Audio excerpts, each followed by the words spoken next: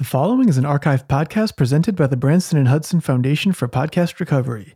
This podcast is entitled Put Another Pot of Coffee On, Homicide Stories. It is the first and only episode of the podcast. Welcome to episode 1. Well, hello, everybody.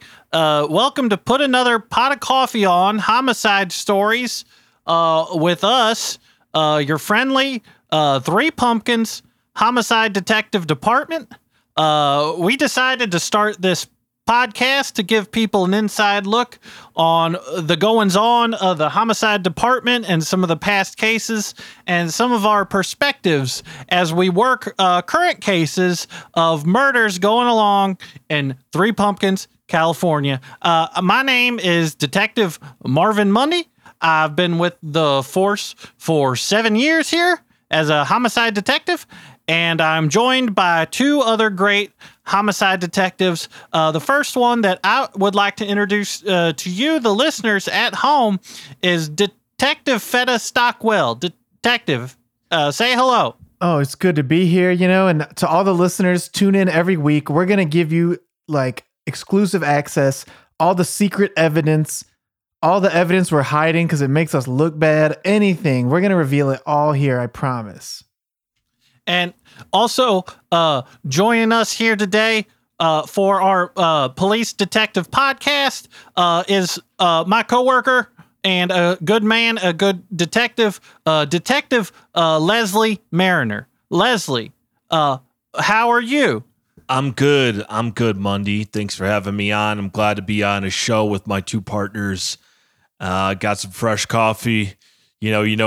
We each got our own pot that we're just sipping out here. I made 3 full pots. We're sitting here just sipping out of the pots, each one of us. We got 3 big old desks in here. We all got our own, coffee maker drip going here, and I'm just drinking straight out of the pot. It takes a little bit of getting used to, but it's easier than putting it in a cup. It makes it a bit easier to dip your cigarette into the coffee. I wouldn't be surprised if we got to put another 3 pots on during the course of this podcast because we got a real head scratcher of a case we've been trying to solve. The easy to catch killer. We can't seem to catch this guy. We can't catch him. I haven't really taken a look at a lot of the documents and stuff yet. I know. I know this is we're getting started here. Can't really discuss the details of the case. It's still ongoing. Well, it's also a podcast it's Monday isn't admissible morning. in the court of law. It's just a podcast. We're just having fun. It's not like. We're not talking to the press unless they listen.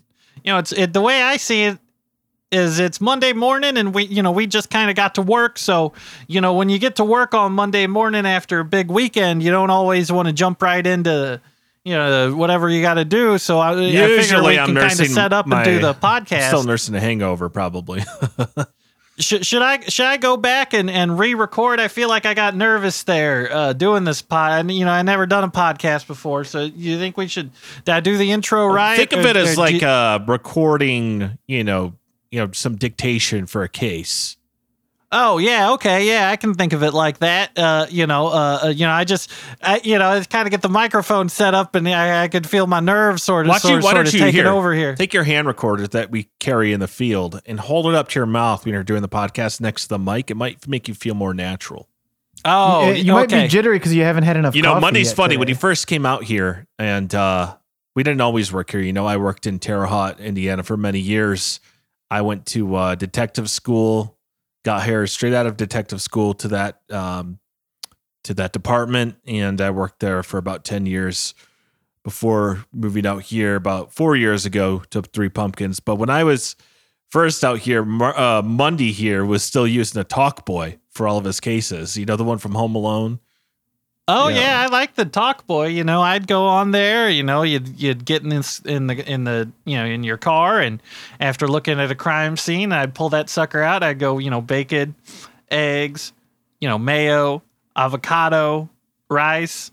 Avocados have gone up. Actually, you see that? Crushed tomatoes and whatnot. And that was real handy because, I could just kind of, when I got home, I would just play it for my wife and, she'd write it all. She handles most of the grocery shopping. So you'd make a recording for your wife just to listen to write down a list for her. Or sometimes, my wife's going to be home all day. Sometimes I'm working, up to 8-hour shifts here as an officer, sometimes I'll leave, the recording machine with her so she can kind of play it and remember what my voice sounds like and, think of ways, to. You're always changing So she'll batteries just in that play thing, a though. list of groceries on a loop to feel closer to you.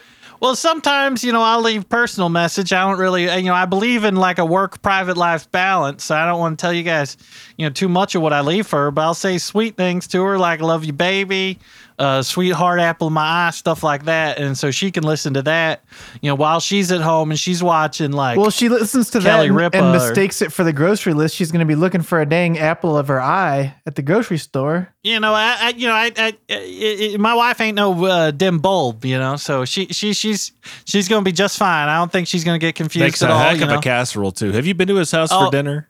She takes Stockwell. some mushroom soup and pours it in with the green beans and does, she gets this. Oh, wow. She gets the cheese on I'm gonna there. have She to does try that Parmesan in it and sometime. stuff too. Oh, she'd invite love myself to have over. you.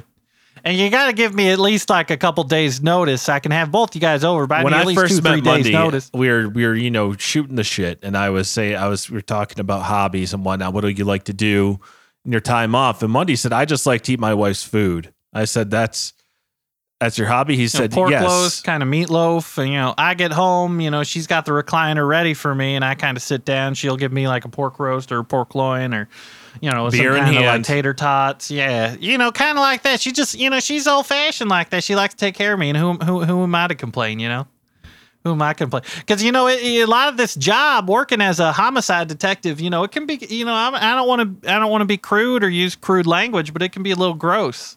You can see guys with their guts out, and you see guys with their heads, chopped off, or a guy just crushed by a car. I saw, were you guys down at the scene of the porta potty killer? Oh, he would climb inside the toilet. Really, really, Yeah, he would really climb inside weird the stuff. toilet, and he'd wait for people, whatever. Really but skinny guy. He was able to fit through those holes every time. And some companies thought maybe if you make this hole smaller, people can't be climbing in there. He'd find a way, though. He was like a cat. He'd slide in there. I mean, they're just sickos out there, and that's how I see it. I don't like to judge these killers for what they do, same way they would judge me for what I do. So I was at the murder scene though, and I saw a guy get he ended up, somebody was coming out of a porta potty and they got hit with a howitzer. They got split on From inside and there was the a porta hole. potty? Oh yeah, it hit him square in the chest, and he had a hole I'd say about 2 feet by 2 feet. Kind of looked like somebody had drilled through like a Lego man and scaled it up to normal person height. So we see some gross stuff, and I don't want to be bringing that home. Monday, he shows up every Midge. scene he gets these brown bags that his wife gives him for his lunches, but he saves the brown bags and he gives them to the rookies to throw up into whenever they show up to a new scene. And I think that's really thoughtful. I think that's just kind of an extension of his wife. The recycling's on all the other way of our building, so I'd have to walk around the whole building. So I end up having 4 or 5 in my pocket at any given time because I don't want to make the walk. So I'll hand them out. I don't care. They're doing me a favor by getting rid of them for me because I just don't want to go all the way to recycling. And, I can't throw them in the trash because they ain't dirty or nothing. There ain't no liquid on them, and that'd be wasteful. I don't want to be that guy, Yeah, then you would be the planet killer if you're wasting all that stuff. You know what I mean? Yeah, I came here to Three Pumpkins 7 years ago. Before that, I was in Mont Blanc, Missouri. I worked there for 10 years, more of a small time kind of thing there. It's it's a little bit more, I was working homicide there and we didn't have any murders. So, I don't know why I left it really. It was kind of, kind of just showing up and getting, coffee, going to places, getting free coffee. That's mostly what I did, Even if somebody did get killed, the highway, it was usually on the highway and they'd have to take it. I mentioned so I wouldn't have to do anything. I mentioned I went to detective school, so I was never actually like a beat cop, though. But like you guys, like, what's your background? Just for the people listening. Yeah. Well, everyone's got an interesting story how they got into homicide because it's not an easy job. It's a very unique calling. But for me, I would say I was radicalized in the late 80s by Scruff McGruff's album that he did, where all the songs were called like alcohol, pills, weed, inhalants. And, I was a young, impressionable kid at the time. I bought that thinking, damn, this sounds cool as fuck, dude. But actually, it was about how inhalants are bad and weed is bad, etc. And before that, I actually thought that drugs were good and that being bad was cool. But then I kind of realized that like pill poppers and like nymphos and kleptos and stuff, they were bad and they should be arrested. And what happens with these kind of people often is they start off with this small stuff like being a nympho, and then they try killing. And they're like, I might try to do a murder, you know? So it kind of, one thing kind of led to another of like, I got to stop the bad guys and I got to go right to the source. I'm not out there on the streets trying to just lock up nymphos. I'm trying to lock up the worst of the worst, the killers, and, you know? And a lot of what we do, you know, we're trying to, you know, if we arrest a bunch of, you know, girls for twerking, you know, it's just, we're just trying to stop you from becoming nymphos. And then they'll say, well, what's wrong with nymphos? And I'll say, well, then you're going to turn to pill poppers. And then they say, what's wrong with pill poppers? And then we say, well, that's going to turn you into selling it. And then they say, well, what's wrong with selling it? And then we're like, well, that's going to make you crazy. You're going to get mad at somebody. You're going to kill somebody. So that's all we're trying to do when we're like spraying women with cold water to try to get them to stop twerking. A good way to get into serial killing is, you know, starting on drugs. Oh, you know, just a little bit of a... Yeah. Once you kill a few brain cells, killing a person isn't that far off. Exactly right. You remember that guy that we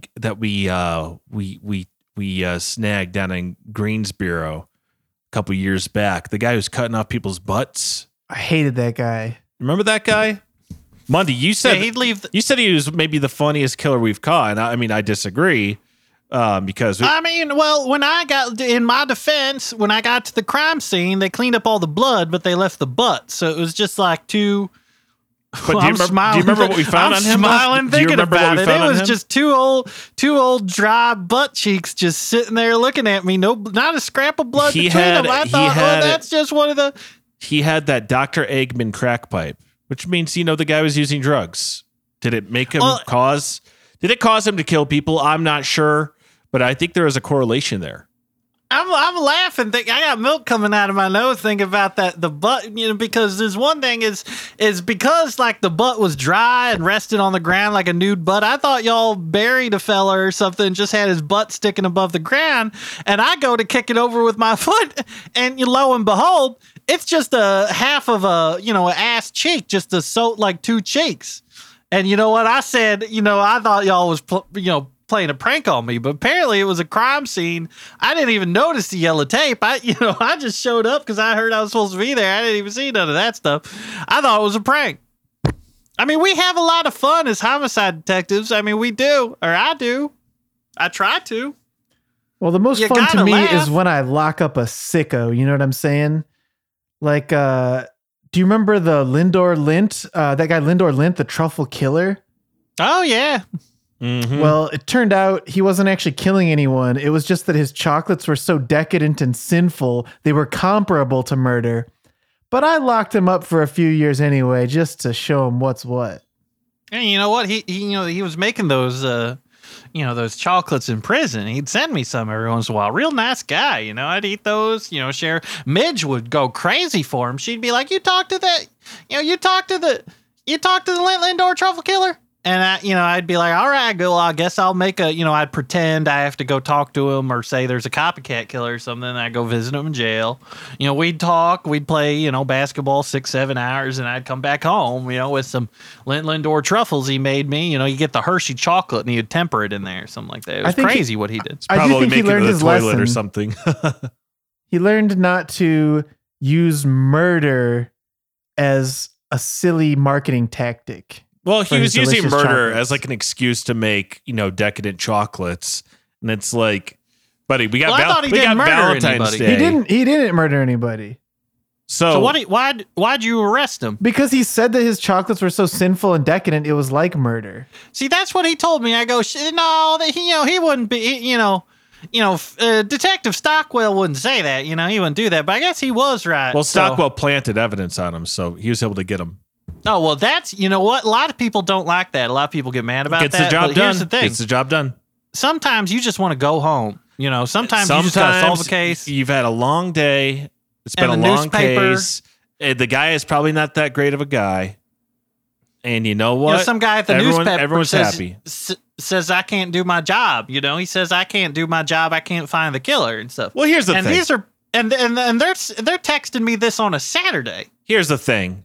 I'm off. These guys want to go to prison. They know they're going to go there eventually. Some of them think they might not go for a while, but they all know where they're headed. They want to get caught. They want to be famous. This guy wanted to be famous for his chocolate. So now he's famous for his chocolate, and he went to prison. So he's kind of a martyr. So, it's kind of a win-win for everybody wins. Yeah, he's a bad boy in the chocolate community now. So maybe we should talk about. We said to fill a little a bit. Chocolate with liqueur is a bit. Yeah, what's next? Pills? You gonna put pills in there? Playing with fire there, buddy. And you know me. I mean, I put some D-Cerrone in my coffee just this morning, but there's a time and a place. And detectives were, with our job, it's high stress, and it's a lot more stressful than making a truffle. We're burning the midnight oil. We're, smoking 3 packs a day, maybe. We're drinking 4 pots of coffee a day. We need a little bit of something to take the edge off. Yeah, I got a sponsorship from the cigarette company in the same way that like drummers get like a Zildjian sponsorship for their cymbals. Don't know what that is. Well, you should know because we solved the Zildjian killer last year who was killing people with cymbals. But I get a free carton a week on vacation. You guys should get a vape. Midge has got a vape. And it's like cigarette without all the tar. I guess it's got none of the tar in it. Those things will kill you. Oh, they will? Yeah, they explode and whatnot. So. Oh, well, I gotta call Midge. When I get home, I'll let Midge know because I don't like her smoking that thing if it's gonna explode on her and stuff like that and get all shrapnel in the pot roast or whatnot. Did I ever tell you guys about the time when I caught the "she'll be coming around the mountain when she comes" killer? No, I think that was. Did you do a stakeout? That was the week I was in Orlando. Yes. I think I was in Orlando. Where were you in the stakeout? Well, do you want to guess where I found her? Where'd you find her? At the beach? Well, basically, she was coming around the mountain. And that's where I staked out, and I got her ass. Did you use those binoculars I got you for your birthday? No, I just parked my car across the street and put up those strips that destroy tires, and then I started punching her when I found her. Oh, that's good, honest police work. That's how you solve cases. A lot of people don't really know how, I guess, we solve cases and what kind of techniques and stuff we use. As homicide detectives, we're all well trained and we all know what to do, when we get to a crime scene. Maybe we could go and kind of discuss some of our past cases and some of the techniques we kind of go over with there to go for it. Well, I have one technique that maybe is a little unconventional, but this podcast we're trying to be straightforward and honest. Sometimes I have a technique where I like to keep some of the evidence if it seems like fun or kind of like cool to me. Oh yeah, I use that technique as well. There was a little while ago we had a guy called the $1 Million Killer. And I couldn't help but keep some of the evidence, honestly. It was $100. I got closets of evidence I've kept. Trust me. I took, the $1 Million Killer. He got life in prison, but he came in wearing those, those yellow and one gym shorts. Those like double XL. Oh yeah. I took those. I did take those because I thought, they're not going to let him wear, that in jail, because, probably the other prisoners would get jealous and attack him or something like that. And if he's got life, then he's never really going to know I took it. So if you're listening to this in jail, I'm sorry, that I took your gym shorts, but I don't think, I guess I shouldn't be apologizing because you are a murderer and whatnot. So I guess I have your gym shorts. I'm sorry about what I did, but it just is what it is. Another technique this department has started using is that we employ our own white hat serial killer on staff to do good serial killings. Well, he's kind of like a Dexter type of situation, I mean, he was sent in by the FBI, but he's full-time staff. Oh, yeah. Oh, yeah. I love McNasty. I always got along with McNasty. Well, you love the FBI. Oh, yeah. No, those guys are classic. Those guys are the real heroes. A lot of people say. As you always say, they get stuff done. we like to go around and, go to schools as cops and be like, remember, we are heroes. And we're always telling people we're heroes. We're trying to take over like Labor Day and make it more about cops and stuff like that. We're going around telling people we're heroes, but, the real heroes are the FBI. They're so well trained. They read books on like criminals. Like, I haven't read a single book on a criminal, I almost finished Ender's Game. But I didn't get what the fuck was, I'm sorry, oh, God, I'm sorry. We're all friends here. I think you could swear. And, I'm doing this. I was saying I accidentally turned on my body cam here, so I'm trying to figure out how to turn that off because I got ketchup on the lens. For those of you who don't know, if you can't tell, Mundy here is not the greatest at being bad cop when we're doing bad cop, good cop because he won't even curse at people. I like to shake somebody in their hand, regardless of what somebody, I pinched them once. I did pinch the Kango killer. But, I was just so mad at you guys remember when I was interviewing the Kango killer? Nobody ever got me as mad as him because he wouldn't tell us why he put them Kangos on his head. And I'm like, why are you going to do something that's going, make, I'm going to ask about the Kango. Why did you put a Kangol hat on your victim's head? And he was wearing a Kangol, and according to his lawyer, I couldn't even make him take the Kangol off. So I pinched him. I pinched him right in the elbow skin. I got that elbow skin good. And he yelped like a dog. And then I looked in the mirror, and I promised I would never do that again. I cried all day. All day. Well, I was a mess. I'm sure he probably doesn't remember it because, Feta here, he waterboarded the guy. I can watch. I just can't do it. I don't have the stomach. I can watch it. Say what you will about the technique, but Stockwell, he gets the stuff done. I would say he's probably the most sadistic of us three. Well, I would say that waterboarding, the human body is like 80% water. So I would call it basically bodyboarding, which is like a fun thing people do in the ocean for fun. Speaking of that, right? You remember the boogie board killer? That technique would not work on him. Now, which is why we put him in the Iron Maiden, when we interrogated him. Well, really the thing about the boogie board killer, and I just, I don't want to criticize serial killers because I hate it when like the newspapers will say I'm like a Barney Fife or I'm like a fucking hell. I'm a mess up police officer that I'm not good at solving crimes or whatnot. So I don't like to criticize them, but the boogie board killer's weakness was dry land. And I just don't think, he planned it well enough, He ended up killing like that one girl in the lake and he hit her with the head with it and then he didn't know what to do with the body. That guy, I'm glad you waterboarded him. I couldn't watch it, but, I have no sympathy for a man like that. Another defense of waterboarding I just got to get out there is that, remember that one time we had that Charmander in here who apparently he burned down a bar, killed like 20 guys. And when we waterboarded him, he just turned into a normal lizard. And but he was just a kid. Yeah, that's true. Well, once he was a lizard, he can't. You could have killed it, I guess. You could have killed the lizard. The argument that was made is that he didn't know his own power, which I fully agree with, I'm not going to judge anybody for, I am a homicide detective, but if you kill 20 people, to me, that's, only God can judge you. Or like the FBI, if they, if it's in their jurisdiction, but I can't, even the newspaper and stuff was saying, when are people going to make some progress on this? They're going to arrest that lizard and whatnot.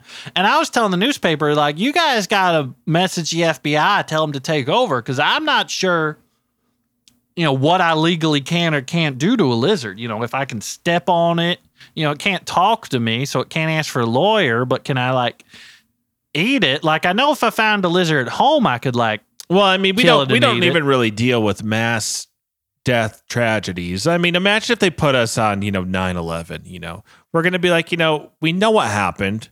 There's nothing to catch those 9/11 killers. There's nothing to figure out here.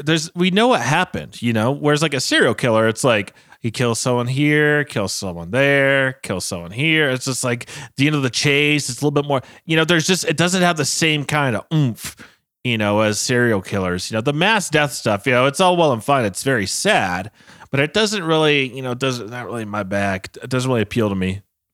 Some days I got to admit, I wish these dang serial killers would just slow down. It's like one murder over here, one over there. The next day, it's like, come on, buddy. I mean, you know how it is. Like when we got a low census, it's tough. It's like you get that itch. I mean, I'll talk about that later. One of my past cases. But I'm not planning on slowing down anytime soon. And I don't know why they always got to. I don't know why they're always killing people in the nighttime. It's much harder to see the evidence. I hate it when I think it's because the night is more evil. But I'll be laying there with Midge, right? And phone rings. Your feet. You're in the recliner. You got your feet up. I mean, I check my. If Mundy's it's feet 4 go o'clock up in the morning. If Mundy's feet go off the ground, he will fall asleep instantly. I have a medical condition called recliner foot, where if I'm in a recliner for more than 3 hours, I can't walk for the next 3 hours.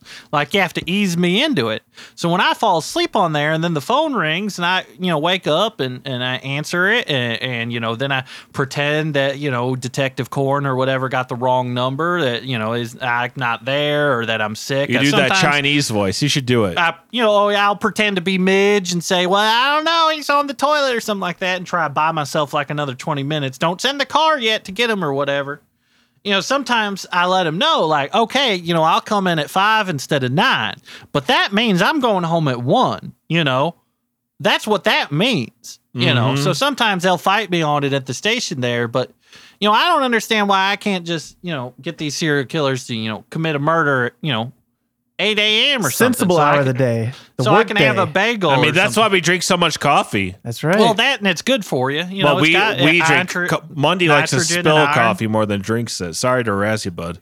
Well, I admit I have to do a lot of coffee stains on my shirts and whatnot. I mean, but the key is half of the documents in your reports are always, they got coffee stains, the coffee ring from the mug, ketchup. That's kind of like a staple chocolate for you. Smears and whatnot. Like a melted Twizzler type of red. But the chief never gets mad because you always bring him, Midge's cookies. So. Oh, Midge, she makes these, these chocolate chip and almond cookies that will the ones make with the you macadamia nuts are my favorite too, and the white. And you know what? And you know what else? The chief, he's a plump little Christmas boy, just like Mundy here. So he will let anything slide if he gets some of Midge's cookies. He locks himself in his office for about 2 hours, and no one is allowed to go in there. And he goes in with that gallon of milk. I seen him. He got that gallon of milk. He'll put the gallon of milk right on the table next to cookies. He just goes. Now, of course, Midge's cookies don't need the milk, but it definitely amplifies the experience. There's been plenty of times where I lived off those cookies, especially steakouts. That's like back to the steakouts. I love steakouts. I'll do any steakout. We did the stakeout on the roller coaster killer for a week straight outside that theme park. The guy who would wait till it goes through a tunnel to kill someone, and we were taking turns. We were living off of those cookies. We were living off of cotton candy. We were living off of corn dogs. We were living off of elephant ears, carnival food. And, all night we'd be, we try to sleep during the day, but it'd be too hard to sleep because we drink too much coffee. And then so we'd walk around the park all day. We'd ride the rides. We'd play the games. I still have that big pink gorilla you won me. And then at night we drink more coffee and have to stay up all night. And it was tough because, we got to work and we were all pooped. We had fun burn, I would say, we had so much fun during the day that we'd be so exhausted, but then we had to stay up and, I love working surveillance just because, Midge will come by every 2 hours, say, you boys need anything? You want some roast potatoes? You want some mashed potatoes? You want some like Brussels sprouts and some pork loin or... she just got all kinds of stuff, and she likes to take care of me. She likes, she'll come by with a big old bowl of spaghetti. I'll eat that while I'm watching and whatnot. To me, steakouts are the most fun because you just kind of get to hang out, listen to cool songs on the radio. It's the murders where I have to the murders bum me out because it's like I have to go talk to like the surviving victim's family, and that's always really depressing. And then you gotta go to some depressing thing about some story that's sad, and they're all crying and whatnot. And it's not fun. It's not like fun. And that to me, I feel like being a homicide detective should be a little fun. Maybe we're talking a little too much in the abstract about our work. We haven't really dug in deep to the details to let people know what the real day-to-day is like. So maybe if you guys would allow me, I want to share a story of one of my cases that I recently solved. Just to kind of give people an appreciation for what we really do. Is this the were you trying to pitch a book to somebody? No, this is just a couple stories from my day-to-day life here. Oh, I got a diary too. I got some stuff out of my diary I could read, I guess. Oh, sure. Go ahead and I'd love to hear it. I'd love to hear it. Lay it on us, Stockwell. All right. Well, it was a day just like any other when she walked in. Her name was Loretta Purdue Presley. This was about the 75th time I met her, but every time felt like the first. She walked into my office using her legs, which went all the way up. She'd become a trusted witness for the department after going into protection on the run from the legs killer. But the latest serial killer the department was after was interested in a whole different kind of body part. They called him the body part killer. But when it was decided this was too vague, they changed his name to the thighs killer on account of that was the body part he was after. Loretta told me she heard a rumor about the thighs killer. She was smoking a cigarette in black and white when she told me this. The thighs killer had just struck again, this time at a secluded ranch just outside of town. And Loretta heard a rumor that there was a long trail of blood going from the scene of the crime all the way to the place where the killer was hiding now. Nobody from the homicide had bothered to go to the scene of the crime to check it out sooner. This guy had struck so many times, it would be pointless to keep going to his stupid crime scenes and looking at a bunch of junk we were never going to find anyway. Plus, it just made us all sad to be at a crime scene where all this bad stuff had happened. Truthfully, we never really went to any of this killer's crime scenes because it was not very fun. But anyway, it seemed like this big trail of blood was probably something to investigate. So I hopped in my Iraq War armored personnel carrier and got on the outbound interstate toward the ranch, shooting and running over and blowing up all the other cars on the highway to shave 2 minutes off my commute. When I got to the ranch, an old farmer with a 6-foot-long stalk of wheat hanging out of his mouth came up to talk. I rolled down the window of my APC and he nearly put my eye out with that dang thing. He said I was about 3 days too late to help, but the trail of blood was still there. If I followed it, I could probably find the culprit. He said he wished the blood was cleaned up, but the culprit had paid him a bunch of cash on the way out, so he wasn't that upset. I thought it was neat for him, but I had to hurry off and go follow that blood. What I found at the end of the trail was far more sickening than anything I ever could have imagined. It went all the way to a big factory where there were tons of smokestacks and stuff. I parked my armored vehicle and grabbed a very big gun. It was actually so big that it was not considered a military-grade weapon because all the world's militaries agreed it was very impractical for war. Anyway, I went inside to investigate. I walked into what seemed to be some kind of killing floor in a killing factory. There was a big conveyor belt with a bunch of strange creatures on it. They were all squawking and chirping in an alien tongue that only a bird could speak. There was a guy about 50 feet away who seemed to be operating the killing machine and pushing a bunch of buttons, and it was killing all these creatures at an alarming pace. I went over and I punched him right in the face. At last I've got you, you scumbag, or should I say, the thigh killer. What's up? He said. I explained to him about how there's a thigh killer out there, and he said, oh, he's just doing his job of working in the killing factory. His job was to kill these birds called chickens and then chop them up into pieces and sell them to people, sickos, I should say, who wanted to eat them. "You sick bastard," I said as I punched him in the mouth. "You won't be aiding and abetting the Thigh Killer anymore where you're going, which is hell. Hell Valley in Japan. They're holding American prisoners there since we've got too many here. And once you get there, they'll send you to hell, the place where the devil lives, because they're going to extrajudicially kill you because it's cheaper than keeping you as a prisoner, you bastard." He said he was just doing his job and someone else had put him up to it. It was a company called Tyson. All these years, right under the government's nose, Tyson had been murdering and chopping up these small flightless birds known as chickens. It was the perfect crime, until Detective Fetta Stockwell was on the case. "Okay, you bastard," I said. "You're not going to be killing any chickens where you're going. Hell Valley, that is." He rudely cut me off because I said that part already before he said. But anyway, I went back to the station to tell the guys about the big killing factory I discovered. I blew up the whole thing with dynamite to make sure they wouldn't ever start killing again. I told the guys that I wanted to tell Loretta Purdue Presley the good news, but they said that she had vanished without a trace. Later on, I learned that she was part of the powerful Purdue family, which was known for killing Purdue chickens. Tyson Chicken was apparently a competitor of theirs in the chicken killing business. By blowing up the facility, I did a great service to her family in trying to corner the chicken killing and selling market. Even though the department had a tough time bringing charges against Tyson since I blew up all the evidence, it still felt good to punch that guy a few times and help Loretta with her chicken business.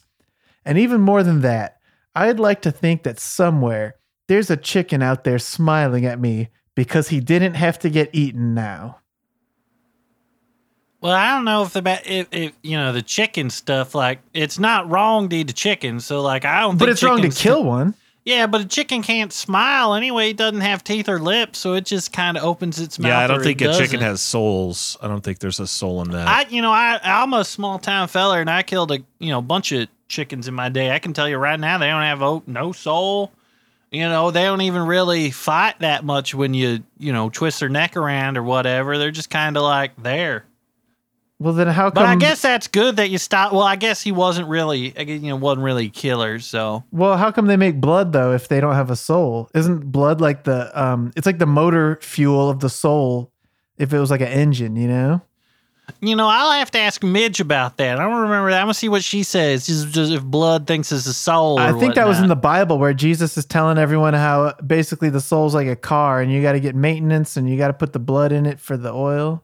Yeah, but even that guy, the feller that took them coins, he lost his soul and got coins instead as part of the deal. Well, at least I punched that guy who was working there. Maybe it made him get a better job. I might have helped him get a more steady career. Maybe helped him get some perspective on things. Maybe he could realize maybe work isn't the only thing. That's the way I kind of look at it, that work is, working, is different from your personal life. You got to really pick one or the other. Well, I mean, we disagree on that. I think work is everything with what we do, especially. I'm unmarried. I have no kids. I have my cat, Saint, as you know, and I live alone, and, I'm mostly working. If I'm not working, I'm working on something else. Honestly, a serial killer already killed my future wife, so there's no point in looking now, Well, I understand where your guys is coming from, but I got Midge at home, and I'm gonna make Midge a priority and whatnot, so I can come home and I can drink a beer with her, and we can watch Wheel of Fortune and Price is Right and Big Bang Theory, and we can have ourselves a good night. You guys are out there trying to bust cases and whatnot, and me, I kind of have a different approach than you guys do. Oh, you're more about a case of beer than a case of homicide. Well, I'm more of I got a process when I go from crime scene to crime scene that I like to kind of go over. I get to a crime scene, I like to look at it. That's the first thing I do. I'll take a look at all the clues. I'll take a look at all the bodies and the blood and see if there's any I'll get out the light and I'll see if there's any cum. If you can find some cum, it'll usually be, I guess what's the medical word is, sperms or whatever. So I look for the sperms at the crime scene, and you all know if you found a sperm, it's going to be pretty easy to solve it. Well, most people most of don't the time. find a sperm. I think that most people's idea of a sperm is actually a whole pile of them. Yeah, they find they're like gonna find a whole jizz. pile of. I've never found one sperm like kicking around. I found a lot of piles of sperm. I mean, maybe one of our forensics Stains. guys has found found some a single sperm sperm. stains. But I think they'd have to get under a microscope to tell if it, what sperm it is. But I think they figure out what the sperm is with chemicals and Now, this is one thing I never understood, with these serial killers. Is I know they got a lot of psychosocial stuff going on. I mean, they're killing people. Not great, but like, do they gotta do it there? Can they just wait till later? Like, wait till you go home. We can match a sperm to the penis the same way we can match a bullet to a gun. And they're still out there firing, there's cum. I hate to say it like that. Midge would kill me if she heard me say it, but that's what they're doing. They're shooting cum into brick walls. They're shooting it in the floor on clothes. They're shooting it in cars before they burn them up and stuff. Like, there's a lot of sickos out there, and they don't realize that, if they just kept their sperm to themselves, that probably they wouldn't get caught for a lot of these murders, But anyway, after I look at all the crime scene, I usually go into my van. I'll take a nap. I'll go to fast food. I'll get some Taco Bell. I'll sit there. I'll go visit some people. I'll get some free coffee at the gas station. I'll go to Dunkin' Donuts. They'll usually give me a Long John or something like that. Then I'll go to a couple different gas stations around town. I'll get some scratchers. Next thing I know, it's 7 hours later, and I've been thinking about the case all day, and something just kind of comes to me. That's kind of my process. Maybe it'd be a good time for me to I got a entry here in my diary from probably my biggest success story is when I caught the 6 o'clock killer. I wrote this up because I was applying to the Hard Rock. I wanted to work security at the Hard Rock. I was saying in 2 years I'm gonna be able to get my pension and retire, and I'd love to come down to the Hard Rock, and I'd love to see Sting's jackets. I'd love to see Fonzie's various jeans and whatnot. So I was sending a letter to the Hard Rock, and I was bragging about this, so I wrote all this up. I was wondering if I could read it here. Oh, go ahead. How I Caught the 6 O'Clock Killer by Detective Marvin Mundy. The time was 5:58, April 3rd, 2022. The California sun was starting to tilt down low, bathed in the majesty of 3 pumpkins in a golden light, and I was on the way home to my baby. By baby, I mean wife, who is an adult, and I just call her the name baby. That's the one thing you need to know about me. I always make it home by 6 p.m. Always. That's the secret to having a great marriage. You can't have a great marriage and also be a great detective. And at the end of the day, being a homicide detective is just a job. No different than being a dishwasher or an astronaut or something like that. Personal time's important. So just as I pull into my driveway, my cell phone rings. I look at it and sigh. I leave it in my car ringing, and I go inside. I walk inside, and Midge comes out in her big pink curlers, gives me a kiss on the cheek. Her leg goes up in the air as she does it. She guides me to my big recliner, brings me a big old plate of cooked up ground beef, and puts on our favorite show, Wheel of Fortune. A few blissful minutes go by. One of the puzzles looked like it might be a racial slur, but it wasn't. And suddenly there's a knock on my door. My wife turns off the TV and all the lights. Outside, I can see the flashing red and blue lights. They say the work of a detective is never done, but to me, it's done at 6 p.m. After a few minutes, they pretend to leave, but I know that trick. They just said, okay, bye, really loud, and then they stomped around at the front door pretending to turn around. So I waited in the dark for a few more minutes, and they start pounding on the door, trying to guilt trip me, saying it's my job to investigate crimes and that they know I'm here. Suddenly, y'all know Detective Corn. Detective Corn rolls into my house from a window. I pretended that I was sleeping, and he just woke me up now. He gets in my face. He says, Detective Mundy, there's been a murder. We need your help. Time is of the essence. We got one witness, but she isn't talking yet. There's 3 dead on the train tracks. It's a sick scene. Listening to the detective, all of a sudden I had a divine revelation. Help? Time? Witness? Sick? Eureka. I knew what I had to do. I looked at my wife and nodded. She smiled a sad, understanding smile and nodded back. I burst into action. I immediately rolled on the ground and made the most anguished expression I could ever make. And I said, I'm sick. I can't go. I'd love to go, but I'm so fucking sick. I feel like I'm going to die if I move. If I go to the crime scene, I'm afraid I'm going to ralph a bunch of pig DNA everywhere and mess it all up. And also, I got to go number 2 in a way that bothers everyone there on a metaphysical level. I'm so fucking sick, dude. You better solve this one without me. And I'm rolling around crying on the carpet, and Detective Corn was undeterred. He looked at me and frowned. He goes, I'm sorry you're sick, Monday, but you might want to take a look at this. The killer, he asked for you personally. He handed me a page out of a notebook. It was smeared with blood. And at the top of the page, it reads, Monday, you think you're hot shit, but you'll never solve this crime. Come and find me. Signed, the 6 o'clock killer. Well, I frowned as I read it. Looked like Detective Corn wasn't buying that I was sick, so I decided it was finally time to really spring into action and stop messing around. Time to do what had to be done. And I say, Detective Corn, I'm going to go with you. Just let me go down to the basement first, and then I threw myself down the stairs to the basement as hard as I possibly could. I'm rolling, I'm rattling, I'm hearing my bones pop in and out of me, in and out of place as I hit every stair on the way down. Detective Corn and my wife came rushing down to check on me, but this time I was pretty messed up. There was no way they were going to let me investigate a crime like this. Yeah, it looks like another W for the good guys. Corn frowned, helped carry me back up to the couch, and then he began to leave. He said, listen, Monday, the killer asked for you by name. He probably knows where you live. We can't spare any guys to protect you because we need them to solve the murder case that you won't.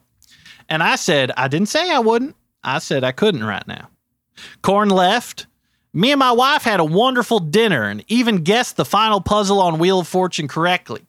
We had a few glasses of wine, laughed, and chatted all night, and then settled into bed. Suddenly, I spring awake in the middle of the night. I hear a rapping on my window. Not rapping in the way that Yellow Wolf does it, but rapping in the way that bird did in that Edgar Allan Poe thing. Someone was outside my window. I grabbed my gun off the nightstand. I knew what I had to do. I immediately fired a few rounds outside my window to scare whoever it was off, and then I went back to bed. The next morning, I wake up to tons of commotion. Sirens, police everywhere, 114 missed calls on my cell phone. Half the department trying to knock down my front door. I walk outside and I see 3 guys standing over a lifeless corpse. And who was this corpse? Well, my friends, it was the 6 o'clock killer with a bullet hole right between his eyes. Yep, that's right. In the middle of the night, shooting randomly into the darkness, I solved that case once and for all. And even better, I didn't piss off my wife at all in order to do it. So that's my biggest success story, how I caught the 6 o'clock killer. You know, if I had a nickel for every time a case was solved with a bullet, Textbook I could be the $1 million stuff. killer, you know? That's what I said about my technique. It's not like everyone's else, but I do get results some of the time that I attempt to do them. It's textbook Monday. It's textbook Monday. Mm-hmm. And you know what? Monday always gets his guy. Well, I've missed a lot of them. I'm going to be honest. I've missed a lot of guys. I missed a lot of guys. I've sent a lot of wrong guys to jail. I constantly say, it's a copycat killer. It's a copycat killer.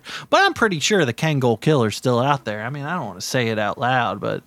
to say nothing of this easy to catch killer, we can't seem to find this guy. Well, I mean, there's a lot of ways that we can catch people. I mean, we've kind of consolidated... where to bring some of the guys. I mean, we just drink at bar fights, and I love going to bar fights. That's the smartest thing the police department ever did was buying that place.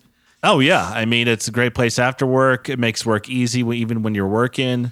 You could just go there for work. We decided you hang that around long enough. There's a problematic place in town, bar fights, where there's always crime. There's always stuff going on. Well, why doesn't the police department just buy it? And just wait outside with a gun, shooting all the bad people that come out of it. It's worked out pretty well for us. Yeah, we have serial killer nights on Tuesdays, which, I mean, first of all, they're a good deal.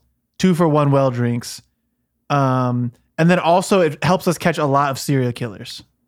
And, even though they did have those whale drinks went from $3.45 to now they're $5, which, it doesn't seem like a lot of a difference doing $1.55. But if you look at the percentage of that, we're talking almost a third of the price just increased, which, $5 is pretty good for whale prices. But, I'm not going to go kiss anybody's asses when they kind of raise the prices 33% on me, So I wasn't happy about that at bar fights. The chicken fingers too. It's like, they used to give 5 of them in the basket. Did you know those chicken fingers are made out of birds that someone killed? They got serial killed. Well, yeah, I knew that chickens had to be killed to be eaten. They're chickens. I thought we're supposed to solve crimes like that, and here we are, right under our own roof at bar fights, just serving them up. It's not a crime to really kill a chicken. We're concerned with like human bodies. Stockwell, where the chickens are legal. They're legally killed. I think some of those chickens were human when I saw them on that conveyor belt. A chicken can't be a human. Are you talking about like metaphorically, like they reminded you of the human condition, or are you talking I just about mean like you when literally they're squawking? When they're squawking, it sounded like they're saying, "Hey, you." You'd have to hear it to know what I mean, but like some of their squawks kind of sounded like words to me. So you thought the chickens on the conveyor belt was squawking at you? Well, they were squawking. I think they were talking and squawking to me. You know what I think you need? I think you need to take a little time off from work. I think you need to go down to Walt Disney World. I think you need to find a nice girl that cooks you a nice square meal. A lot of brown food, a lot of roasts. I think you'd be a little bit more content. I think you would be. Well, maybe once every last killer's in jail. They'll let you hug. Stockwell, we're married to the job. You go down to Magic Kingdom, and you can hug Goofy. It's free. And it costs a little bit if you want to use their cameras to take a picture, but nobody says you can't have your wife wait outside the log flume and take a picture of you so you can put it on your social media site. Nobody said you can't do that. You just, if you want the good picture, you got to pay $22.95. I don't think I could let my guard down in a situation like that, knowing that the Goofy killer's still on the loose, and he's probably going to return to the scene of the crime. Wait, where was the scene of the crime on the Goofy? Was that he's going to return to Disney World? Yeah. I don't know if that's really in our jurisdiction. So when I go to Disney World, I see somebody commit a crime. I don't say nothing. I don't talk to They have their nothing. own police. They have their own detectives. I actually went to detective school with a guy who works there now. I don't even like arresting people in my own jurisdiction. Yeah, it is etiquette among homicide detectives to not interfere in each other's work. If I see a serial killer serial killing, I'm not going to say a peep about it. I'm not a snitch. To me, I'm not going to give. If somebody falls down sick, I'm not going to give them CPR. I'm on vacation. You know what I mean? Midge would kill me if somebody's having a heart attack and I stopped to do CPR. She'd roll her eyes so much. I know the second we got back to the house, she'd let me have it. She'd let me have it. Say we're never going to go hug Goofy again. I'm never going. I had to go all the way out there, take a picture of you on the log flume, and for what? For you to do some work.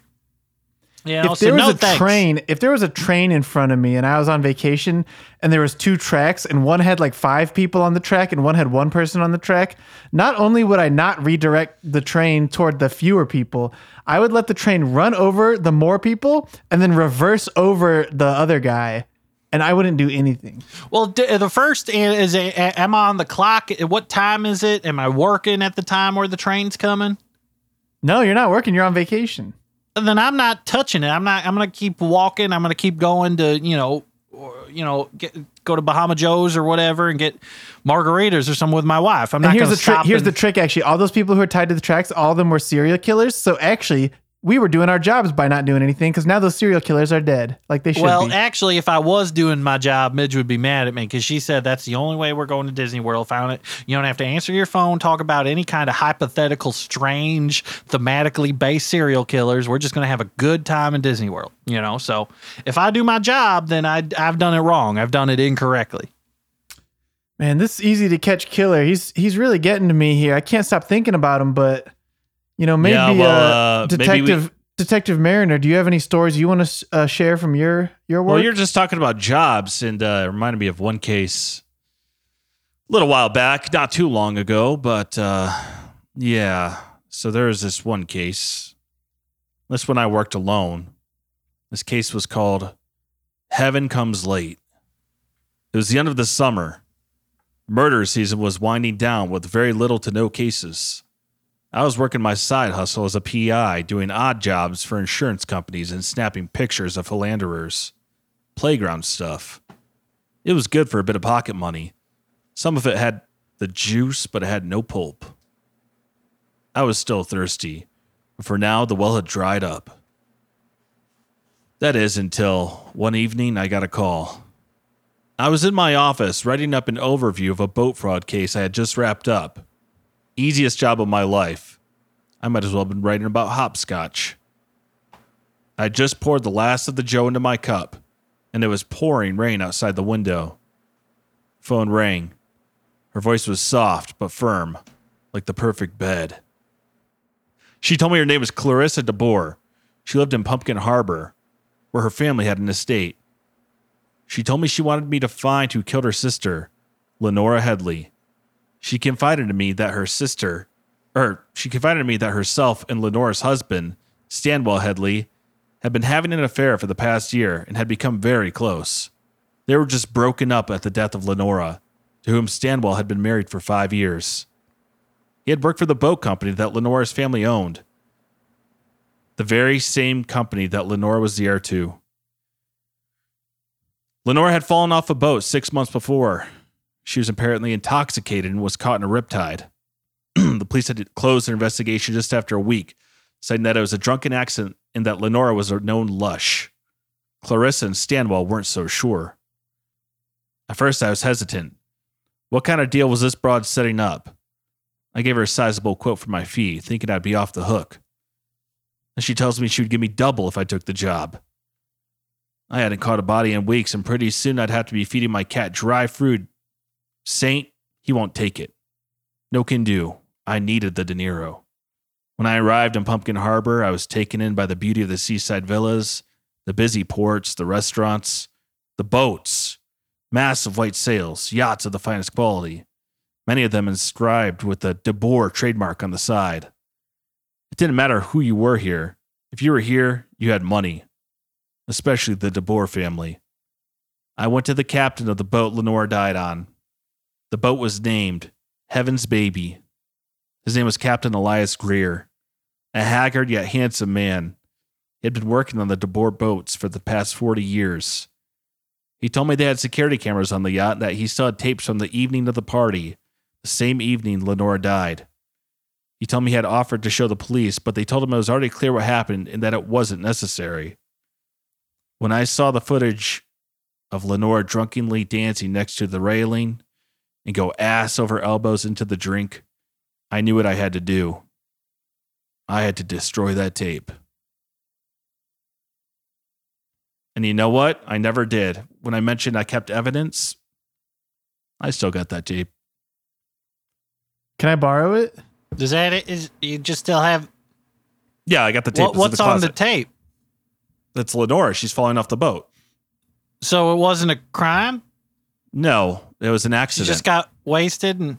Yeah, but I thought we was talking about solving crimes. Well, I solved the crime of knowing for sure that she actually fell off the boat. She wasn't murdered, and I took the video so that her family wouldn't be embarrassed by it. So Clarissa and her husband Stan are happy now, knowing that they can put it to bed, and that she actually did fall off the boat while drunk. Well, I know we're supposed to catch like another serial killer, but maybe we could watch that video a couple times in a row or something. Maybe order some lunch or something before we kind of get going on this. Oh, I mean, anything to procrastinate. Well, I wanted to make some chili earlier. I didn't know if we was going to have time, if I could get like a block 3 or 4 hours to just make some chili for the station. Well, why don't we just have cigarettes for lunch? Well, I don't really smoke and all Monday that, doesn't and really like smoking. We like smoking. I'm not really Well, a tough kind of the guy. way I'm not I like see one of it- you tough guys, The tobacco plant is a plant. It's really just a vegetable chili that you can smoke. Well, I guess I never really thought of it like that. But, A if I cigarette come is home like smelling chili. You could have been a writer. Yeah, see, it's got tobacco plant in there and then a bunch of chemicals. That's It's kind of like the spicy beans or in whatever. a way. Yeah, you put hot heat It's on it to light toasted. it. Yeah. All right. Wait a second. well, Wait. if we're not Look gonna- out the window. Look out the window out there. Do you see that guy walking down the street? Yeah, is that That's- who's that? He's got look at blood this on his photo. hands. I think it's the easy to catch killer. I think that's him. Wait, what's that say on his T-shirt? It says, "I am a serial kid." I can't mean, really it make out. I couldn't wouldn't make out hurt after the to- K. So I don't think it it's would probably nothing. I just think it's probably nothing. Well, I'm Yeah, gonna keep but, watching him for I a mean, minute here. It probably wouldn't hurt to pinch him, put him in the lineup, maybe. Wait, I what's don't he know. doing? It's just- What's he doing at that bus stop over there with that guy who's waiting for the bus? Looks like got he's taking out a behind knife. his back. Oh yeah. Well, you know, maybe he needs like an onion cut or something. Oh, maybe. Let's wait and see if the guy pulls out an onion. Oh, I can't really. You oh know, no, he's stabbing the guy. Oh, he he's stabbed going him. for him. I'm more nearsighted. Wait, so someone if get your he's like- phone out. Well, I'm gonna get my gun out, and I guess They I'm could just be get your- filming. get your They phone, could get be your phone, filming a film it. movie out there. It could be part kind of of a movie squinting scene. out there. Could be a You know, movie set. I'm more nearsighted. Okay, if you no got one, closer, if no one's got their phone, I guess take your gun out. I think you can get him from here. well, I'm sort of nearsighted, so hold on. I'm I kind of don't like think we going through have there. probable cause. Can we get somebody Well, he's open the killing a front guy. door That's there? probable cause. All right, hold on. This is a rolly chair. I can Just kind shoot of through the move to window. get an angle at him. Just shoot out the window. We'll get a new window. All right, but just promise me I won't have to clean it Oh, up. actually, I just got an email. It says easy to catch killer at Gmail. He said, I am going to kill someone outside the police station today. He finished killing the guy. Now he's just staring straight at us. Oh, he's just hold on. looking I'm up gonna at shoot us. him.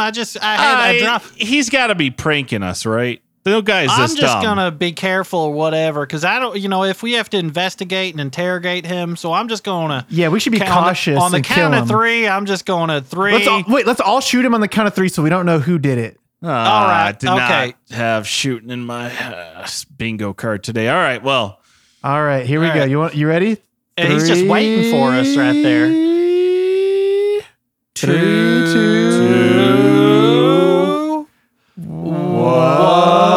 1. goose, goose, goose, goose, goose.